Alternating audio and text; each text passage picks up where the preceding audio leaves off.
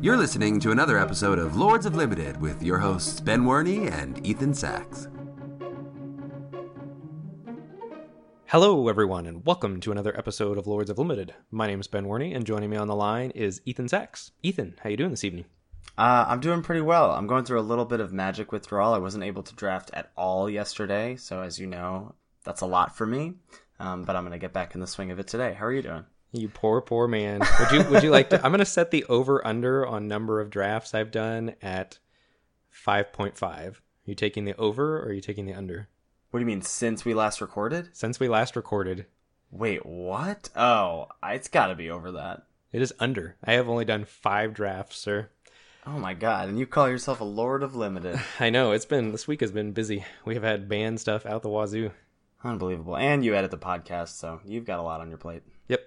All right, you want to hop right in and check on the old trophy leaderboard update? Yeah, for sure. Well, I am up to 43 trophies, still at 5th place on the leaderboard. Not close to catching 4th place, but not close to being caught at the moment. I've got 143 drafts. My record is 277 to 131 for a rounded up to 68% win rate. Ooh, I like it. Yeah, I've got 23 trophies. So I've trophied 2 of my 5 drafts that I did, which is nice. I have a total of 86 drafts. My overall record is 170 and 80 for a 67% win rate, I'm assuming. I didn't really actually calculate it out. Oh, that's got to be higher, right? I doubt it. I bet it is.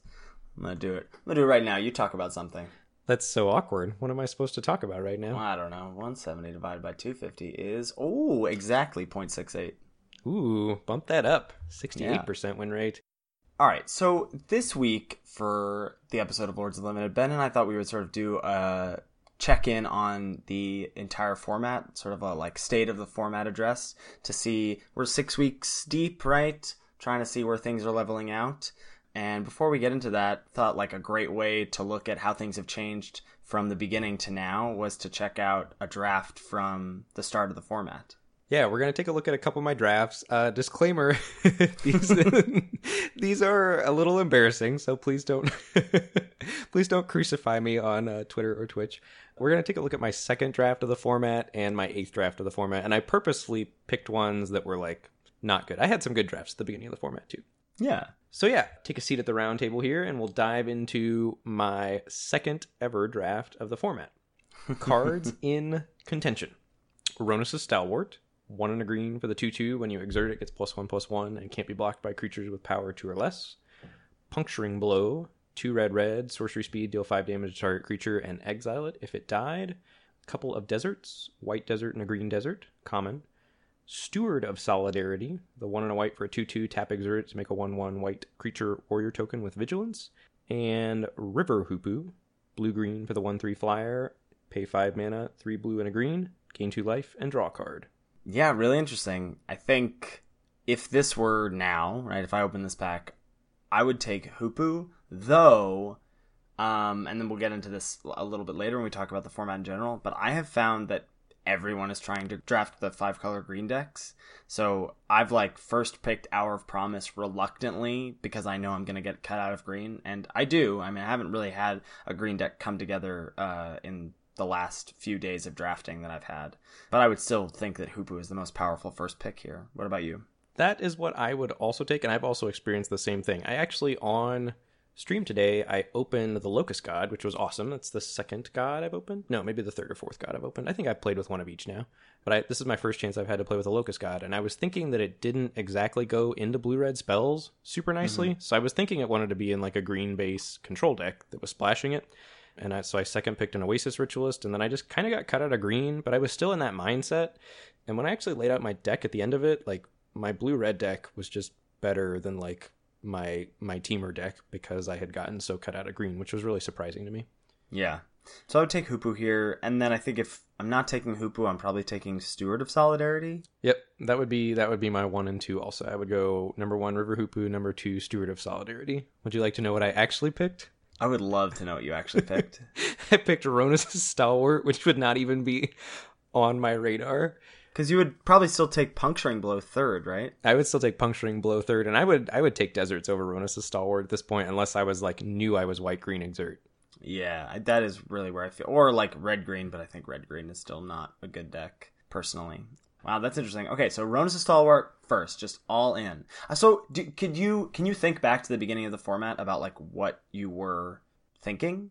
Yeah, I was thinking that, we'd just come from Amonkhet, and Gustwalker was totally busted in Amonkhet, and I was thinking Ronus' Stalwart was like this set's version of Gustwalker, which it kind of is. It just turned out that the format didn't break that way, and this card is way worse in this format than Gustwalker was in its format. So I think that's where my brain was at when I was making the pick. Yeah, I think that also has to do with like generally green is, I think, based around Oasis Ritualist more than it is based around aggression like Ronus' Stalwart. Yep, I would agree. All right, so we got Ronus' Stalwart, goof grabbed, and what are we going to do in pick 2? Pick 2 cards in contention include Rampaging Hippo, 4 green for 5/6 trample with cycling. Open Fire, 2 and a red, deals 3 damage to target creature or player, instant speed. Sunset Pyramid, the 2-mana artifact that has 2 tap, remove a brick counter from it, draw a card. It comes with 3 brick counters and 2 tap to scry 1. And River Hoopoe. Pretty interesting here. Like, I think, again, the best card is River Hoopoe, right? I agree. Though I think Open Fire gives it a run for its money. I think so, but I think so. We should do the draft, I think, by what you and I would have first picked, not what I did first pick. So let's say we've already got a River Hoopoe in our pile. What are you picking here? Then it's an easy second River Hoopoe. Yep, easy second River Hoopoe. That's what I would also done. After taking the Ronus' Stalwart, I took Open Fire here, which I think is defensible. I think that's very defensible, yeah. But not in the context of what I should have done, because I shouldn't have had a Ronus' Stalwart in my pile. Onward to pick 3. Cards in contention include Spellweaver Eternal, 1 and a blue for a 2/1 prowess, afflict 2. Ronus' Stalwart, 1 and a green for the 2/2 exerter. Oasis Ritualist, 3 and a green for the 2/4 that taps for 1 mana of any color. And Overwhelming Splendor, the 8 mana white enchantment that turns everything into 1/1s. Not only does it turn everything into 1/1s, but the enchanted player can't activate abilities unless they're mana abilities, which is very relevant in this format. Like, they can't even cycle stuff. Yeah, they can't cycle to try to find answers to Overwhelming Splendor. They can't activate if near deadlands. Like, it just is very crippling. Yep, pretty oppressive. So you've got 2 River Hoopoes in your pile. 2 River Hoopoes in my pile. I'm taking Oasis Ritualist. That's what I would also take, and you would be on track for like an insane blue-green ramp deck. Yeah. I think if Ritualist isn't here, Overwhelming Splendor is pretty close second for me. With 2 River Hoopoes in your pile? Yeah, because I think that River Hoopoe wants to be... I'm looking to pick up Ritualists and Manoliths and whatever, Beneath the Sands. Like, I want ramp for my Hoopoes, and I want fixing. So, and Overwhelming Splendor is such a huge payoff card. Yep, I would agree. I think I'm probably on board with that. So if we had 2 River Hoopoes, we'd be on Ritualist first, followed by Overwhelming Splendor. I took Ronus' Stalwart number 2, getting those Gustwalkers in my pile. If it's good enough to first pick, it's good enough to third pick, for sure. Absolutely, yeah. That was my second draft of the format. We're going to take a look at one other one here before we get into the rest of the episode. This draft is 8 drafts into the format. Okay. And here is your pack 1, pick 1. Cards in consideration include Rampaging Hippo, the 4 green for the 5/6 trampler with cycling. Desert of the Mindful, the blue desert. Riddle Form, 1 and a blue for the enchantment that turns into a 3/3 flyer upon casting a non-creature spell. Ramunap Ruins, the red uncommon desert that you can sack a desert to deal 2 damage to your opponent. Overcome, 3 green, creatures you control get +2/+2 and gain trample until end of turn. And Hour of Revelation, that's the white hour, 3 white for a wrath, destroy all non-land permanents. This pack is really interesting, I think. So, unsurprisingly, after our last episode, I'm probably on Riddle Form first here. What about you? I would also be on Riddle Form first here. I think followed by like a close toss-up between Ramunap Ruins and Hour of Revelation. Are you really going to first pick Ramunap Ruins over Firebrand Archer? Ramunap Ruins is really good. Yeah, I think Ramunap Ruins is better than Firebrand Archer in the blue-red spells deck. Wow, what? Yeah, that's so good. Crazy it closes out the game. Ramunap Ruins has gone way up for me since the beginning of the format. I think it's close. And Firebrand Archer, like, pigeonholes you into wanting to draft blue-red spells, whereas Ramunap Ruins is going to be great in any red deck, I think. I guess it's still good in, like, red-white or whatever. Yeah, Hour of Revelation has gone just steadily down for me because I'm not quite sure. It's such a white commitment, and white often doesn't want to be very controlling. But I think I would take it second after Riddle Form here. I think so too. I think I would go Riddle Form 1, Hour 2, Raymond Ruins 3. Yeah. Would you like to know what I actually picked? I would love to know what you actually picked. I picked Overcome. In your defense, this card, everyone thought this card was a bomb at the start of the format. And one nice thing about me, I had a couple drafts where I picked Overcomes early and moved in, was that maybe the third episode of the podcast we recorded, I was able to tell the world that Overcome was bad. So that was nice. And I think I figured it out earlier than some other people. Mm-hmm. It only took probably 2 drafts of picking it highly and playing it in my deck before I was like, ugh, this card is not good. So that was nice, but this ended up being a train wreck draft because I thought Overcome was good. So we've got an Overcome in our pile currently, and we are moving on to Pack 1, Pick 2. Cards in consideration here include Open Fire, Ambuscade, 2 and a green, instant, target creature you control reaches out and punches something, +1/+0 until end of turn also. Ramunap Ruins again, Inferno Jet, 5 and a red for the sorcery that deals 6 to an opponent, and Hope Tender, 1 and a green for the 2/2 that can pay 1, tap it to untap a land, and exert to untap 2 lands. So I think I am finally around to Ambuscade being the best common over Open Fire. How do you weigh in on that? I think that's where I am too. I think I've been there for a while. You have, yeah. I'm late to the party, but I want to be a part of that party. I'm gonna hold on firmly to the Bane Whip versus Sand Strangler debate though. Ooh, I'm not joining maybe that party. This episode is the time to talk about Team Bane Whip and Team Strangler. Maybe it is. We'll save it for a little later. We'll save that debate. So I think Ambuscade's the best common, and you've got it in the pack, and I do not think that any of the 3 uncommons left are better than it, so I would be on Ambuscade here. I was also on Ambuscade, obviously because it matches my first color of Overcome. Had you taken Riddle Form, what would you be on here? Had I taken Riddle Form, I would take Open Fire. I would also have taken Open Fire and been looking to draft blue-red spells. Yeah. Which is what you do if you first pick Riddle Form, obviously. All right, on to Pack 1, Pick 3. Cards in consideration here include Oketra's Avenger, 1 and a white for the 3/1 that can exert to prevent all combat damage to it. Bitterbow Sharpshooters, 4 and a green for the 4/4 Vigilance Reach. Steward of Solidarity, 1 and a white for the 2/2 tap to exert, create a 1/1 white warrior token with Vigilance. And If Near Deadlands, the black uncommon land that sacks a desert to give something -2/-2. So you've got Overcome and you've got Ambuscade. I think If Near Deadlands is the most powerful card in this pack. I agree.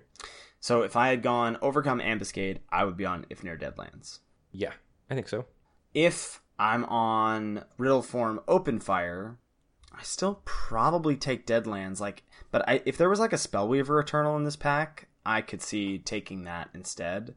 But Unsummon is the card that slots into that deck the best and out of this pack, and I don't think I want to third pick that and pigeonhole myself. Right, it's just too much weaker than If Near Deadlands.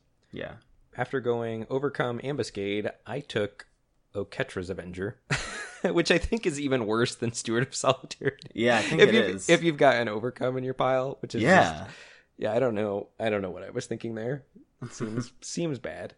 I think maybe this was after the episode that we talked about how awesome Oketra's Avenger was. So Probably. I was like, yeah, Oketra's Avenger. Maybe it wasn't even then. I don't know. I mean, the start of the format, people, I think maybe were just branching out, trying a bunch of things, and those red-white exert decks were just beating down for me. I was trophying so much with them. Yep. So I think would be on If Near Deadlands there with you. And then pick 4 here, assuming we've still got Riddle Form and then Open Fire and then If Near Deadlands. Those are the 3 cards we've got in our pool. Pick 4 here. Cards in consideration include Survivor's Encampment, the desert that can tap a creature and add 1 mana of any color to your mana pool or add a colorless. Another Oketra's Avenger, Haven of Enduring Hope, 4 and a white for the 3/3 flyer. When it enters the battlefield, you gain 3 life. And maybe a strategic planning, 1 and a blue. Look at the top 3 cards of your library, put 1 of them in your hand and the rest into your graveyard. I think that's relevant for the version of this draft where you have Riddle Form Open Fire, because that's probably what you take. Yep, I think so. But with If Near Deadlands, I mean, there's not a very strong card in this pack for that green-black deck that you may be trying to cobble together. But Survivor's Encampment has proved good for both of us over the past few weeks, and it's a desert for Deadlands, and it slots in if you are going a multicolor green deck. So I'd probably be fine going Overcome, Ambuscade, Deadlands, Encampment. Yeah, I think that's what I would also do. On my original draft, we went Overcome, Ambuscade, Oketra's Avenger, and I followed that up here with another Oketra's Avenger. That makes total sense. Yeah. So those are a look at two of my drafts here. Hopefully that wasn't too embarrassing. I think that's really interesting, though, to take a look at the format like this 6 weeks in. Clearly, I was still stuck in Amonkhet mode a little bit, I think. Mm-hmm. And I think like probably around like 10 to 15 drafts in is where I really started to get out of Amonkhet mode a little bit. Yeah, I think it's very interesting because I remember you citing like on one of our episodes, you talking about struggling with the format and me being like, just think about it like Amonkhet, and that like opening things up for you. But that actually hasn't been the way this format has panned out at all. No, and actually my original take on the common and uncommon set review, where I thought it was going to slow down and there were going to be wraths and control was going to be great, turned out to be accurate. It just took like 3 weeks or so for that to settle in and actually come to fruition. Yeah, it's been very interesting watching the like, especially because we've been having these sort of weak landmarks or guideposts throughout the format with the podcast to sort of evaluate how it's changing. Like we were like, all right, red white exert is still a real deck week 1, and then week 2 we were like, Wall of Forgotten Pharaohs is real and you should be taking deserts highly. And then week 3 we were talking about the 5-color green deck and how good the fixing was, and then we were talking about blue red spells and how good that deck was. And it feels like now those 2 decks have sort of risen as pretty much the uncontested best 2 decks of the format. Would you agree? I would absolutely agree with that. Yeah, and I think a lot of people think Blue Red Spells is the number 1 deck. I'm still on Multicolor Green as the number 1 deck, with Blue Red Spells being number 2. Now, do you think that it is actually more powerful, or do you think it's just like, I enjoy playing that deck more than the other one? I think it's actually more powerful. I think like what we talked about with on the Blue Red Spells deck is true, where it's great when it comes together. But first of all, I think drafting it is riskier than drafting the 5-color green deck, which sounds odd because Blue Red Spells is only a 2-color deck. But it really needs the exact right proportions of all the enablers and the Firebrand Archers and Spellweavers and removal. And you have to draw those cards in the right order. And then you still fold to like a long list of cards from Hour of Devastation and Amonkhet. Like that deck just can't beat Blazing Volley. It can't beat Cartouche of Ambition.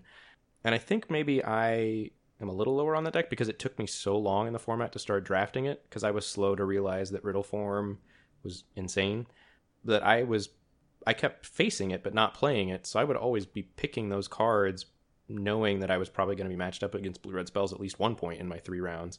And I had a lot of success against it when I drafted green. So that is still, I think when you're drafting the multicolor green deck, you have to keep in mind that you're probably going to play Blue Red Spells and you have to have tools in your deck to beat it. But I think if you do that, I think the green deck wins most of the time. So I think this might be a pretty smooth transition, go a little out of order of our show notes, and talk about the kinds of decks that, because we're finding that 5-color green and blue red spells have risen to the top of the rankings of decks, and because of that are being overdrafted. We might want to talk about a few decks that I think, if they are open, are very good to move into, because they often only support 1 drafter at the table, but if you find that they are the deck that's open for your seat, you can move in and get a pretty good version of this deck. So the first deck on this list that I want to talk about is blue-black. Now, you haven't had a lot of experience with this deck, is that right? No, I've never drafted the blue-black aggro exert deck, or not aggro exert deck, the aggro cycling deck, if that's a thing. Never once had that come together. So I don't, in my experience, it's not really an aggro deck.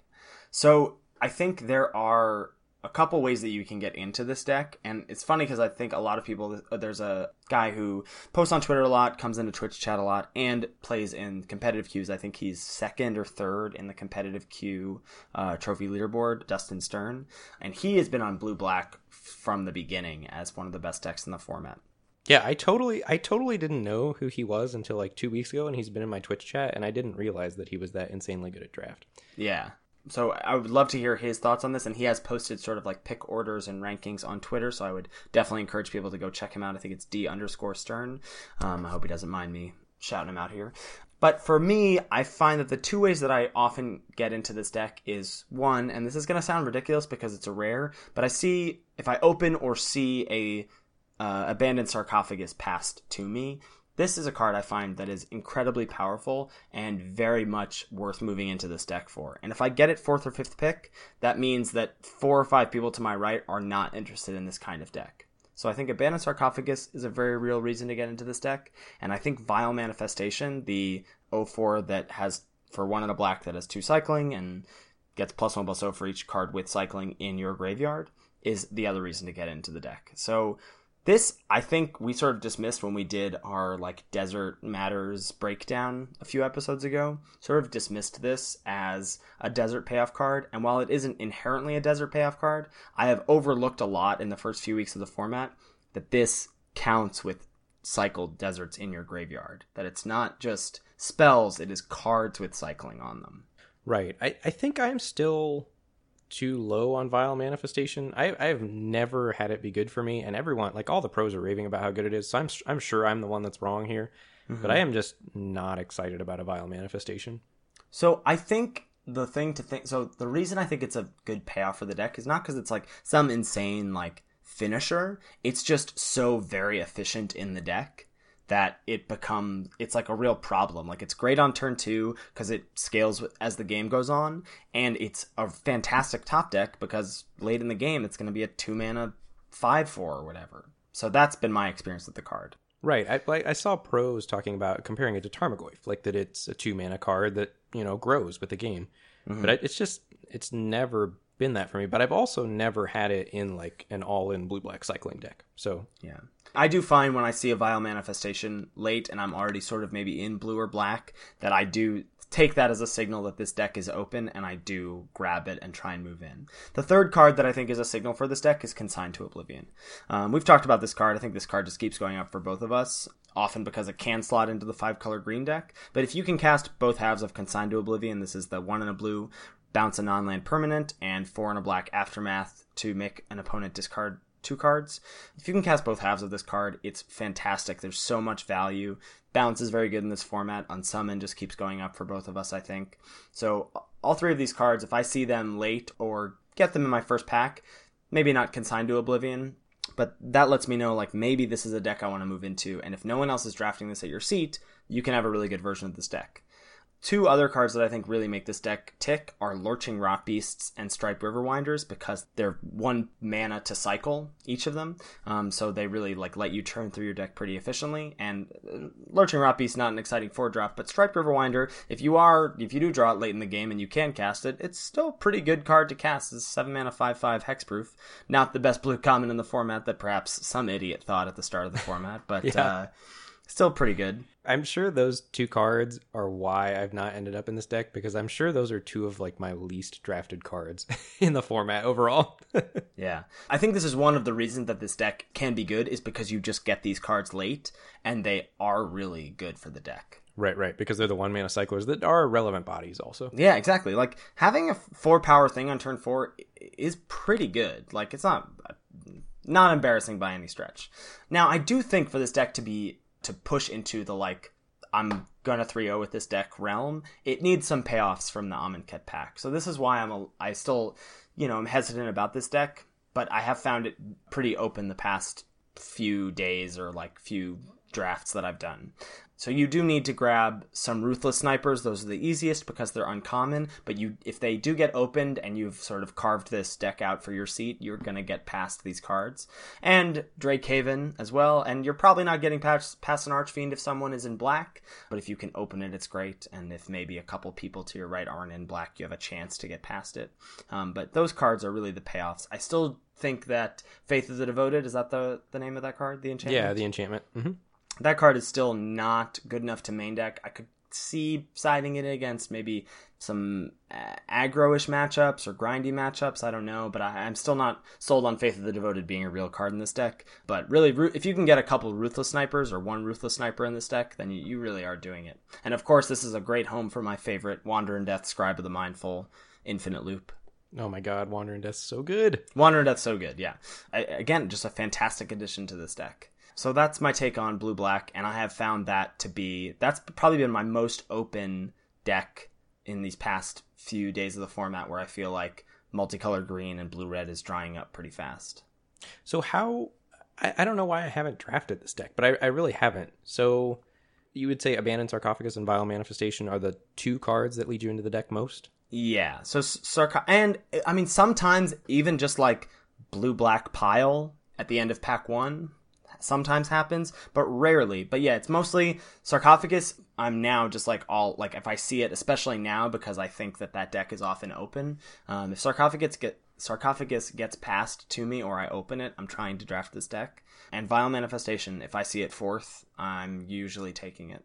How often do you start your draft off with just like good blue and black cards and then pivot into this style of deck? Does that ever happen to you? Yeah, I think like less so because like a lot of the good blue cards are getting taken by the blue-red drafter, and a lot of the like black removal, I guess maybe not people aren't taking Tormented Venom. That's another reason I think this deck is kind of open, is because like the best black removal spell and the best black common is tough to cast. Like you can't really splash it unless you've got a couple ritualists in the green deck. So yeah, sometimes you can end up blue-black good stuff, like grab a Vizier and an Eternalizer and a Torment, and then you're sort of just blue-black good stuff, and maybe you don't have the cycling payoffs. But when I think this deck more so, which I think is a fine deck, but I think this deck more so has synergy when you're doing some cycling nonsense. Yeah, like I mean, I've played blue-black in the format, but my blue-black decks always just end up being like I opened some good blue and black rares and drafted blue-black as a result. So I need to try to draft this deck before the format goes away. I think you would like this deck, just because I think it leads to some like pretty interesting builds and some pretty interesting like draft decisions. Like, oh, I'm gonna grab this and this is gonna wheel. It's a fun deck. I do agree Sarcophagus is real. I lost to that fairly early on in the format, and I've been looking to draft it ever since, but it's just never come together for me. Interesting. All right, next deck we're going to take a look at here is white-green, and talk about some of the signal cards. This is I actively like this deck, and I'm willing to draft it. Me too. I think the reason that the deck is great is Appeal to Authority. That card overperforms. However good you think it is, if you bump it up 2 notches, that's probably where it should be. It's infinitely better than Overrun in the deck. It pushes through damage in a hurry, and a lot of times you can get it late. Sometimes it wheels. So if you see an Appeal to Authority wheel, or you see one 6th or 7th or 8th pick, you should absolutely take it, I think, if you've got green cards and look to draft green-white, or if you've got white cards and look to draft green-white. Yeah. It just steals games from out of nowhere and really puts a lot of damage onto your opponent. Another headliner for the deck is Ronus' Stalwart that I was picking way too highly early in the format. But I think this card in white-green is great, along with Oketra's Avenger. That's the reason this deck is good, because in Hour of Devastation, there's 2 premium Exert 2-drops, and then also Dauntless Aven to combo with them. So if you get a Dauntless Aven going with either a Gustwalker or an Oketra's Avenger or a Ronus' Stalwart or a Hooded Brawler, this deck just can put tons of damage on your opponent. Another card that really goes well in the deck is Steward of Solidarity, seeing a late Steward of Solidarity, because a lot of times green-white is trying to go wide in addition to having Exert payoffs, even in HOU. So that's a card that lets you make a token every other turn and help your board go wide. And then, assuming this deck is open, if you've identified that green-white Exert / go wide is open, you get all of the payoffs from AKH that are not as good anymore unless you're in this deck, a la Trial of Solidarity, Takrop Elite, even in Oketra's name in a pinch. And I think this deck probably, again, like we mentioned, only supports one drafter, but if you are the only drafter in this deck, you're probably going to have an insanely focused white-green beatdown deck.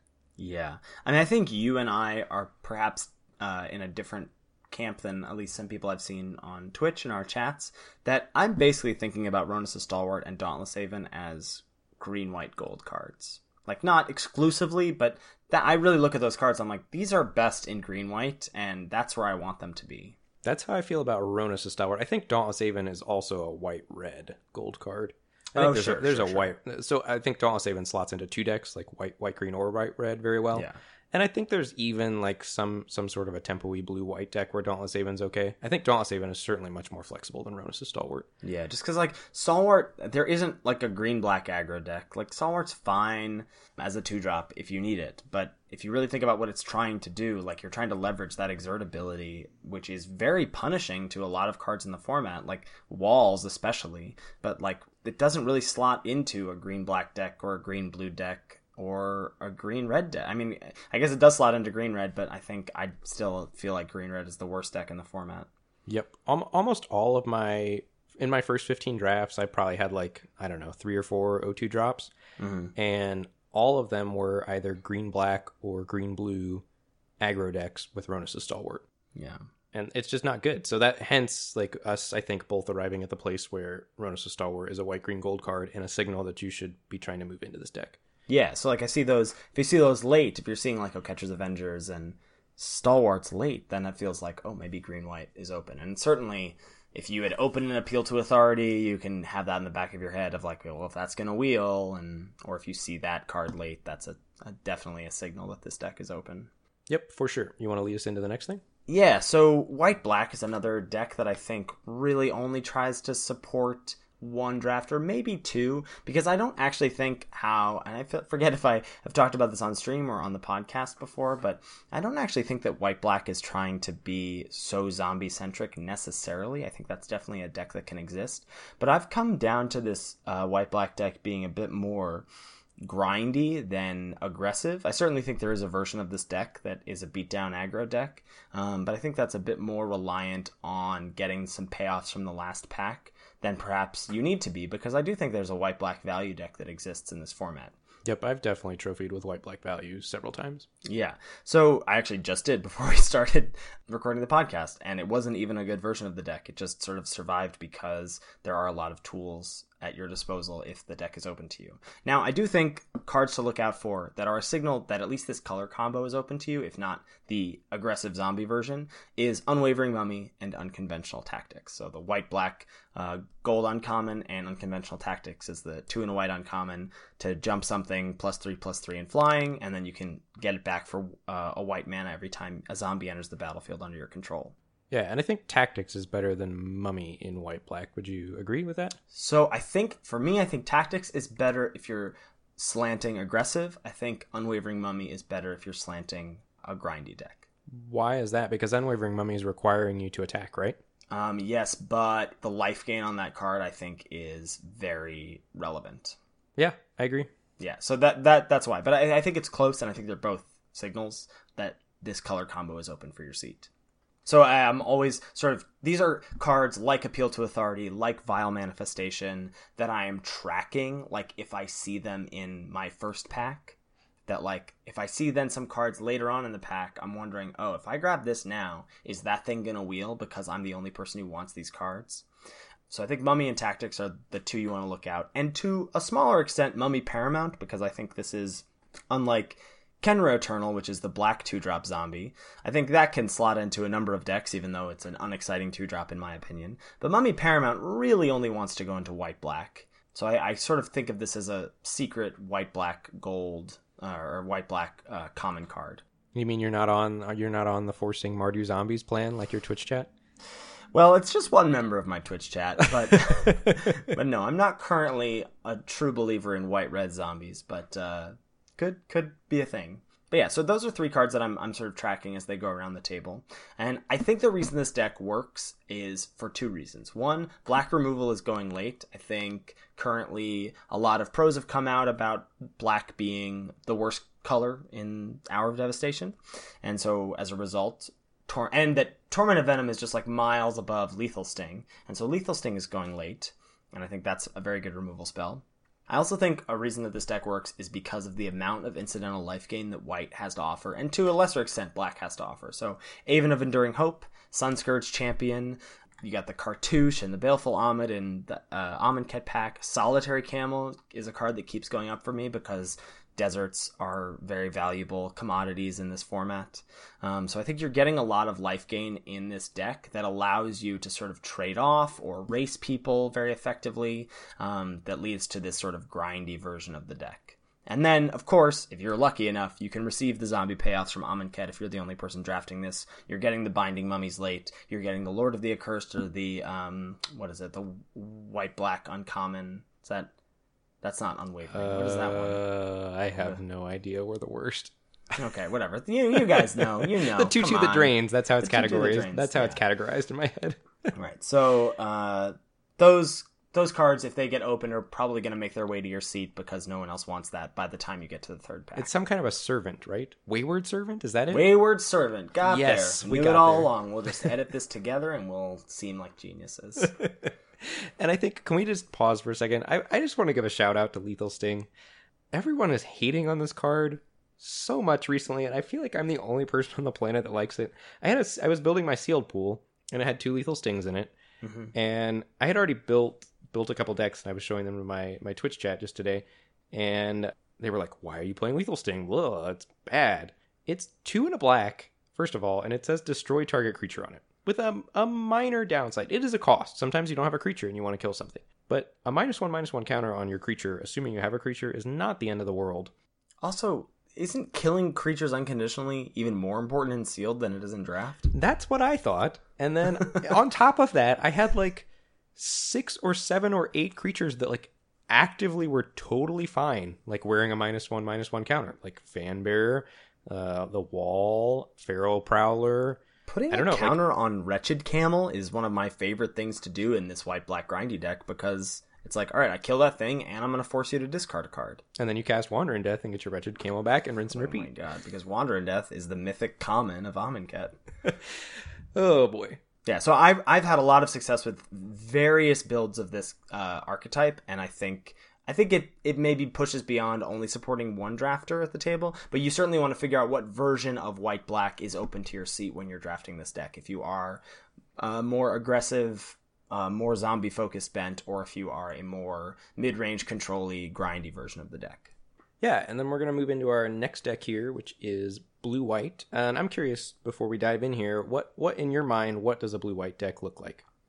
I think a blue-white deck can do one of 2 things. Again, I'm going to sort of maybe cop out and talk about, I think they slot in sort of how white-black does. I think you can have a blue-white skies tempo version of the deck that's like beating down with flyers and leveraging cards like Unsummon and Winds of Rebuke to tempo your opponent out while you're attacking the air, and then also using Sandblast and Farm and Impeccable Timing because you're racing to like be able to kill their attackers on the crackback. And then I also think there is a more grindy mid-range version that's taking advantage of the 2-for-1s that are inherent in Eternalizers and Embalmers and leveraging all the incidental life gain that white has to offer.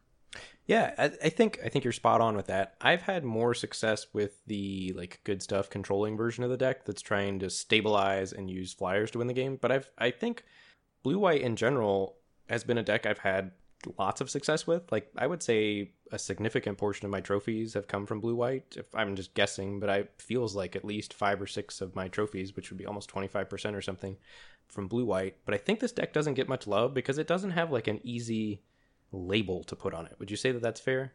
I think that's definitely fair. And I also think there aren't easy like hallmark cards for it in terms of like how you get into the deck. Right. And like white-black, I do agree it's similar to white-black in that there's 2 styles of the deck, but white-black you can put an easy label on. You can say zombies. There is no you can say blue-white skies or blue-white flyers, but I don't think that really does the deck justice for what it's trying to do. So I think blue-white I think the best version of blue-white is a controlling deck. Functions like a control deck, and I think you're trying to grab flyers, and specifically the most important one is Aven of Enduring Hope, because it gains you 3 life, which is awesome in the format, and then acts as a threat that your opponent has to deal with. Another great card, specifically in blue-white, that we try to jam into every deck possible because we're sickos, but Vizier of the Anointed. Also, can we pause for a second and talk about that Sweeks Photoshop that you put your face on? That looks so good. You can check my Twitter to check a pretty sweet Tubzir of the Anointed art if you want to see my face on this card art. Yeah, looks totally awesome. So that plus Embalmers, I think really, really allows blue-white specifically to grind because there's so many Embalmers and Internalizers in blue-white. Yeah. And then white-blue, I think, and specifically white, and this is part of the reason why white-black can also be grindy. White has so much good incidental life gain, which we're going to talk about here in a second. Cards like Sunscourge Champion and even Camel, if you've got Deserts for the 3/2 lifelinker, just really hose a lot of the aggressive decks in the format and allow you to stabilize and then win with your flyers over the top. And I think white-blue also has, like, usually when I get into this deck, it's because it's got such premium removal. So I frequently find myself, like, maybe first picking a Desert's Hold or, second or third picking an Unquenchable Thirst. And then blue and white end up being open. And I get cards like Sandblast, Desert's Hold, Unquenchable Thirst, Farm to Market. And Farm to Market is an all-star in this deck. It's totally backbreaking. I think Farm to Market's really good in 5-color control, too. But in blue-white, when your opponent kills, if they're under pressure, and they're close to stabilizing, and they kill your best threat with farm, and they get an untap and cast market and pitch 2 lands, you're just like on the other side of the battlefield. You're just thinking, geez, how am I ever going to win this game? Yeah. So I do think farm to market, a late farm to market, like around pick 4 or 5, would be a signal for this deck to really move in. A late Vizier the Anointed would be a signal to move in on this deck. A late Sunscourge Champion. Any great, very game-impacting blue or white card would lend me to start thinking this deck might be open. And then I think if blue and white are open in your seat, you're just trying to pick the best cards and build a control deck, and also looking out for the tempo version of the deck that does exist with like Oketra's Avengers and a Dauntless Haven and some blue removal and tempo along with the flyers to help you race your opponent. Are there any things then you're hoping to get, because we have talked about them from the other archetypes, or cards that are like payoffs from Amonkhet that you're looking to get or hoping to grab, or that sort of push this deck into the like upper level of its archetype? Yeah, I think Approach of the Second Sun is the first thing that comes to mind. I've already You I mean, sicko. if you're that lucky, I mean, I've already trophied twice with blue-white control decks with Approach of the Second Sun in them. The card is insanely good, and is still insanely good. I like that even in Amonkhet, and it's just actually like legit awesome, I think, in the new format. So that comes to mind. I think what's the 3-white Cycler Embalmer flyer? Oh yeah, Oketra's Attendant. Catcher's Attendant, thank you. I'm the worst with card names. That's a great payoff. But I think blue was kind of unappreciated in triple Amonkhet, and there's just insanely good blue bomb rares and uncommons. Angler Drake. Like if blue and white are open in your seat in Amonkhet, you're gonna get some good cards. Yeah, blue-white was one of my favorite decks in triple Amonkhet, and so I think you're certainly, if you've carved this out for your seat, you're gonna get hookups. You're gonna get Aven Wind Guides. There's a lot of it. That's the other right. card. Oh Yeah. man, Aven Wind Guide was wheeling even in triple Amonkhet, like Right. going like last 5 cards sometimes, and I feel like it always wheels now. Because certainly by that point, like, who else is in the deck but you if you've got these cards, you know? Right. Well, and that one's especially good because it's not quite good enough that the 5-color decks want to pick it and splash it, I don't think. Right. Unless you've got other, like, a handful of other Embalmers or Eternalizers. Right, for sure.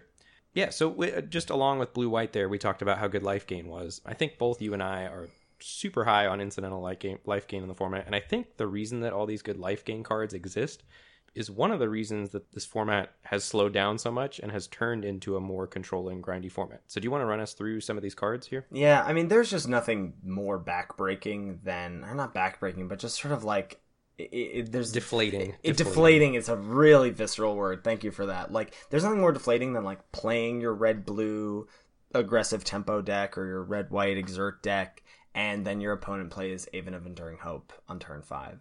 And they're gaining 3, and they've got a formidable body. Or, heaven forbid, like, I mean, Sunscourge Champion is twice. Like, then it's like, now they're gaining 2, and I don't really want to kill this thing unless I've got, like, a Ruin Rat. But why do I have a Ruin Rat in my aggressive deck? Like, there are these cards that just sort of stonewall or really put pretty big speed bumps in front of aggressive archetypes that I think is why, as you said, this format slowed down. So we've talked about the white versions. Well, then can we pause for just a second?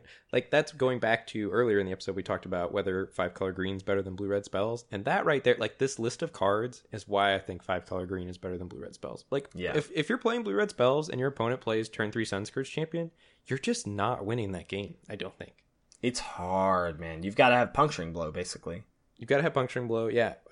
I mean, there are tools, but it's deflating. And a card like Sunscourge Champion or even Enduring Hope, like, you're trying to leverage your tempo with Unsummon. You don't want to unsummon a card that has an end of the battlefield life gain ability, right? Like, or if you're trading for a solitary camel, you're not winning that game.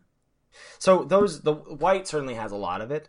Sifter Worm is a card that we've been high on from the beginning. That's a huge payoff for the multicolor green deck. But I have found often facing it from the other side of the board, the 7/7 is not the thing I have the problem with. It's the Scry 3 and the gain life that is the really upsetting part of that card.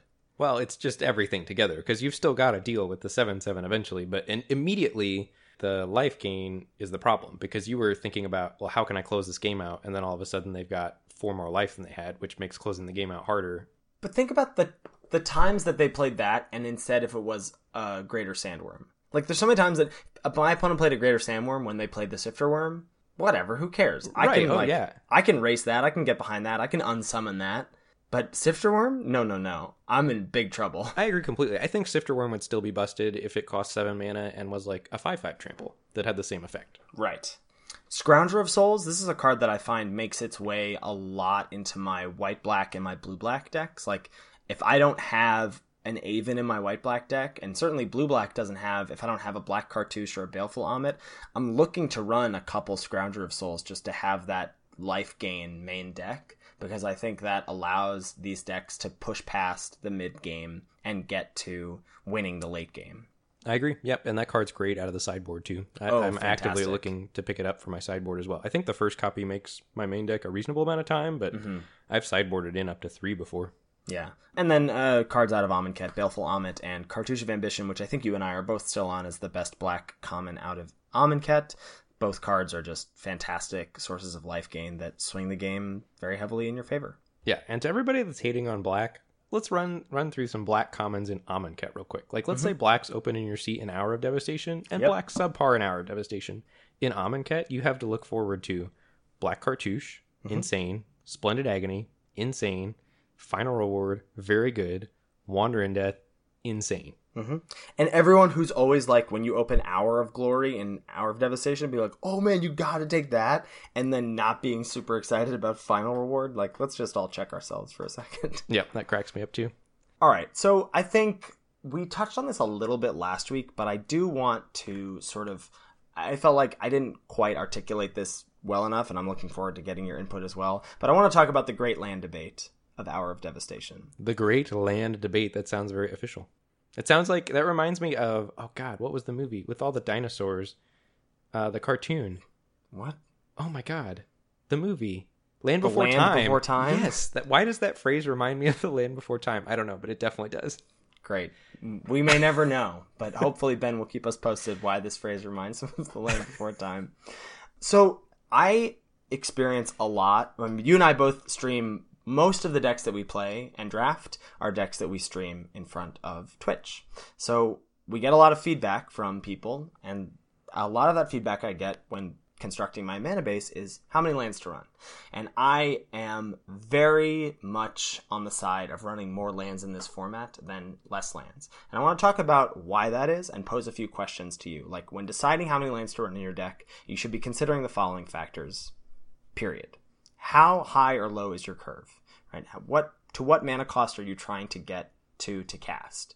Does your curve stop at 5? Does it go up to 8? What are you looking to cast? How many cycling lands do you have? This is certainly not going to be a question you can ask in every format, but in this format, you can, right? There are cycling lands at common. How many of them do you have?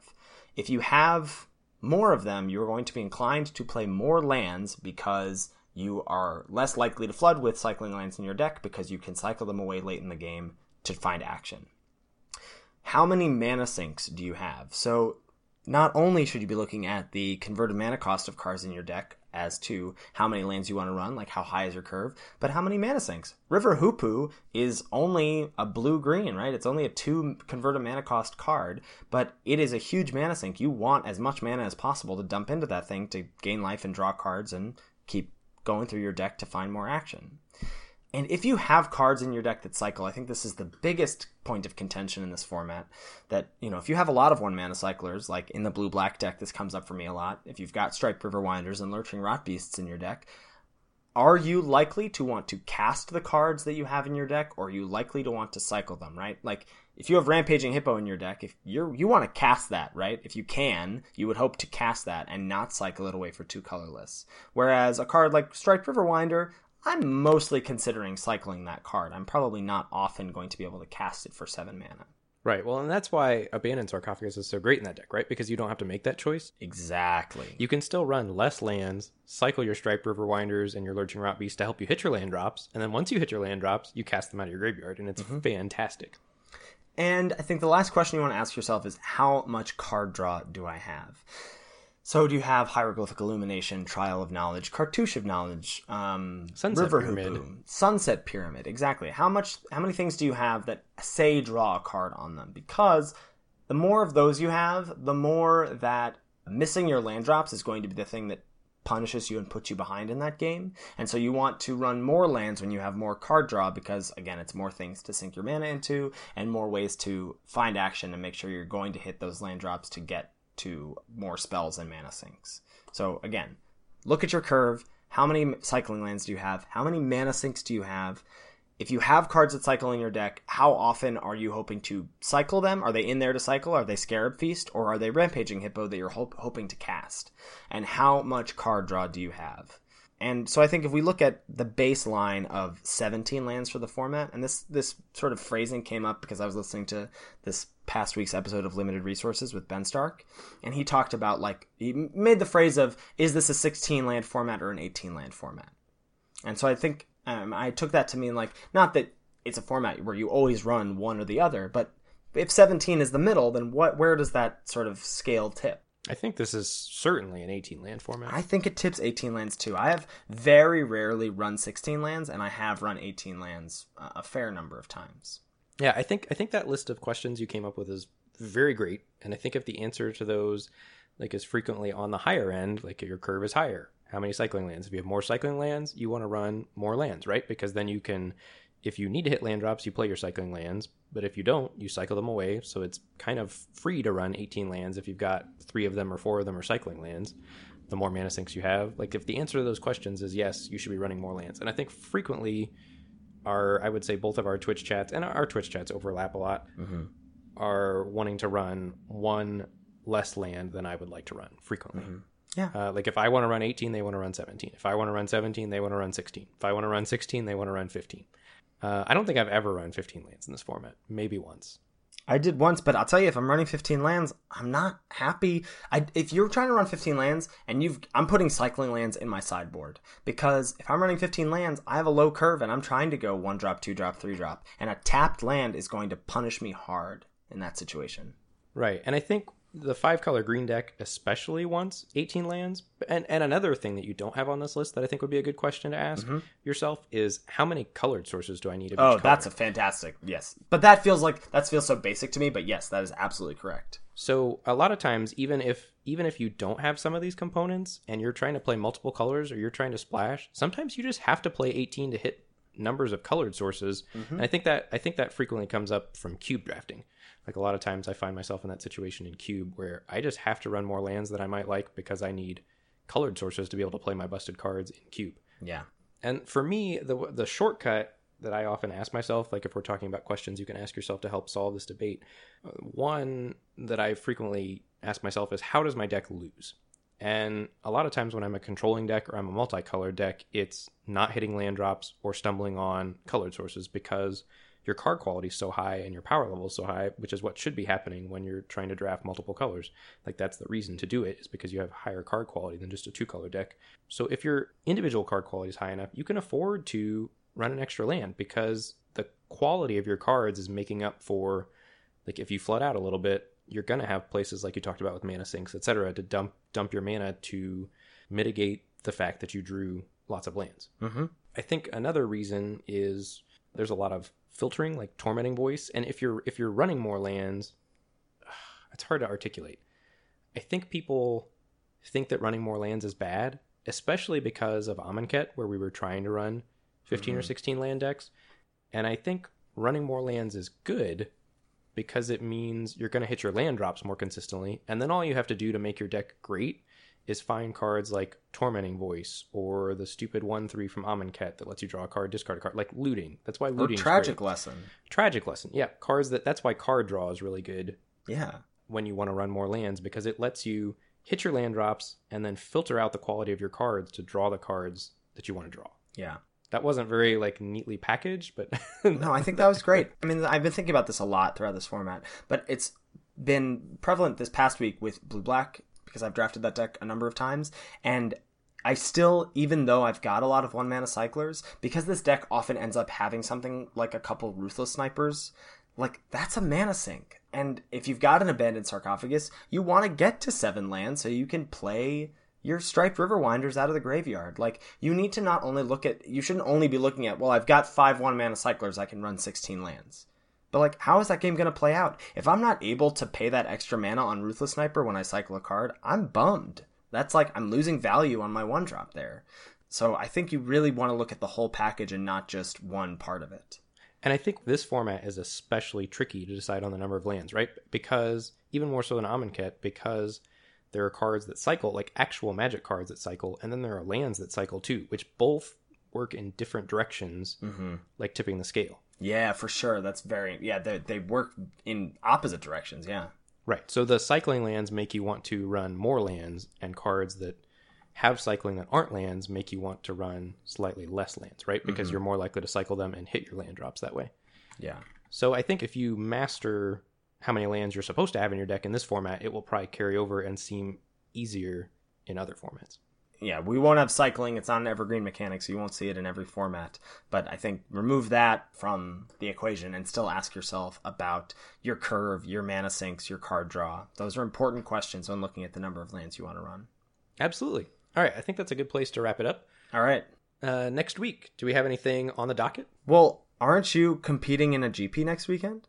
I am. I'm going to GP Indy, and I'm super pumped about it. It's going to be my first GP ever. I expect a full tournament report next week. Yeah, absolutely. Well, hopefully that will take the whole episode, because I'm going to crush sealed with my one sealed practice that I've done so far. Amazing. And I'm going to make it to draft, and obviously I'm going to be great at draft because I'm a Lord of Limited. Yeah. And we're just going to top 8 and get on the Pro Tour. Easy peasy. Easy peasy. I like the way you think. Yeah, I think for sure. We'll certainly spend some amount of next week's episode talking about your experience at the GP, and then we'll see what else we want to fill in from there. Yeah, for sure. And huge thank you to Salty Pretzels for our intro and outro music. It's total gasoline. I love our outro music so much. When I'm editing the podcast and I get to the part where I'm adding the music into the podcast, every time I stop and I listen to our outro music like 3 or 4 times, because it just makes me so happy. Yeah, it's gas. And Salty Pretzels is streaming now himself, editing music. Make sure you go to his channel and check him out streaming. If you are a music buff or not, you will be very entertained there. Totally awesome. Yeah. Can report as a non-music buff, it is still wildly entertaining. Please check him out. If you guys want to get in touch with me or Ben, you can check us out on Twitter and Twitch. Both of us have the same username there. On Twitter, we are at Lord Tupperware. That's me. And Ben is at Mr. Metronome. Mr. is spelled out. Both of us can also be found streaming, not so much Ben these days most days, but certainly me most days at twitch.tv/Lord Tupperware or twitch.tv/Mr. Metronome. And I do want to give one shout out. This past Friday, I did a little streamer crossover. Jamie Topples lives in the same city as I do. So I went to her house and joined her stream IRL, and it was super fun. So if people aren't checking out her stream already, I highly recommend it. Twitch.tv/Jamie Topples. Yeah, and absolutely, the VOD is there, and you should go check it out. I watched part of it, and it was very fun. You guys have great chemistry. You were totally awesome. It was a blast. Yeah, it was super fun to do. Yep. If you have feedback about the show or questions, you can email lordsoflimited@gmail.com. We would love to hear from you. If you've got pick one that you're not sure about, let us know. We'll talk about it on the show. And if you're enjoying the show, the best thing you can do to help us out right now, I think, is to tell your friends and spread the good word. Yes, please. Word of mouth is certainly the best way to help an up-and-coming podcast like this one. Thank you all so much for listening, and we'll catch you next week for another episode of Lords of Limited. Yep. Thanks, everybody. See you later.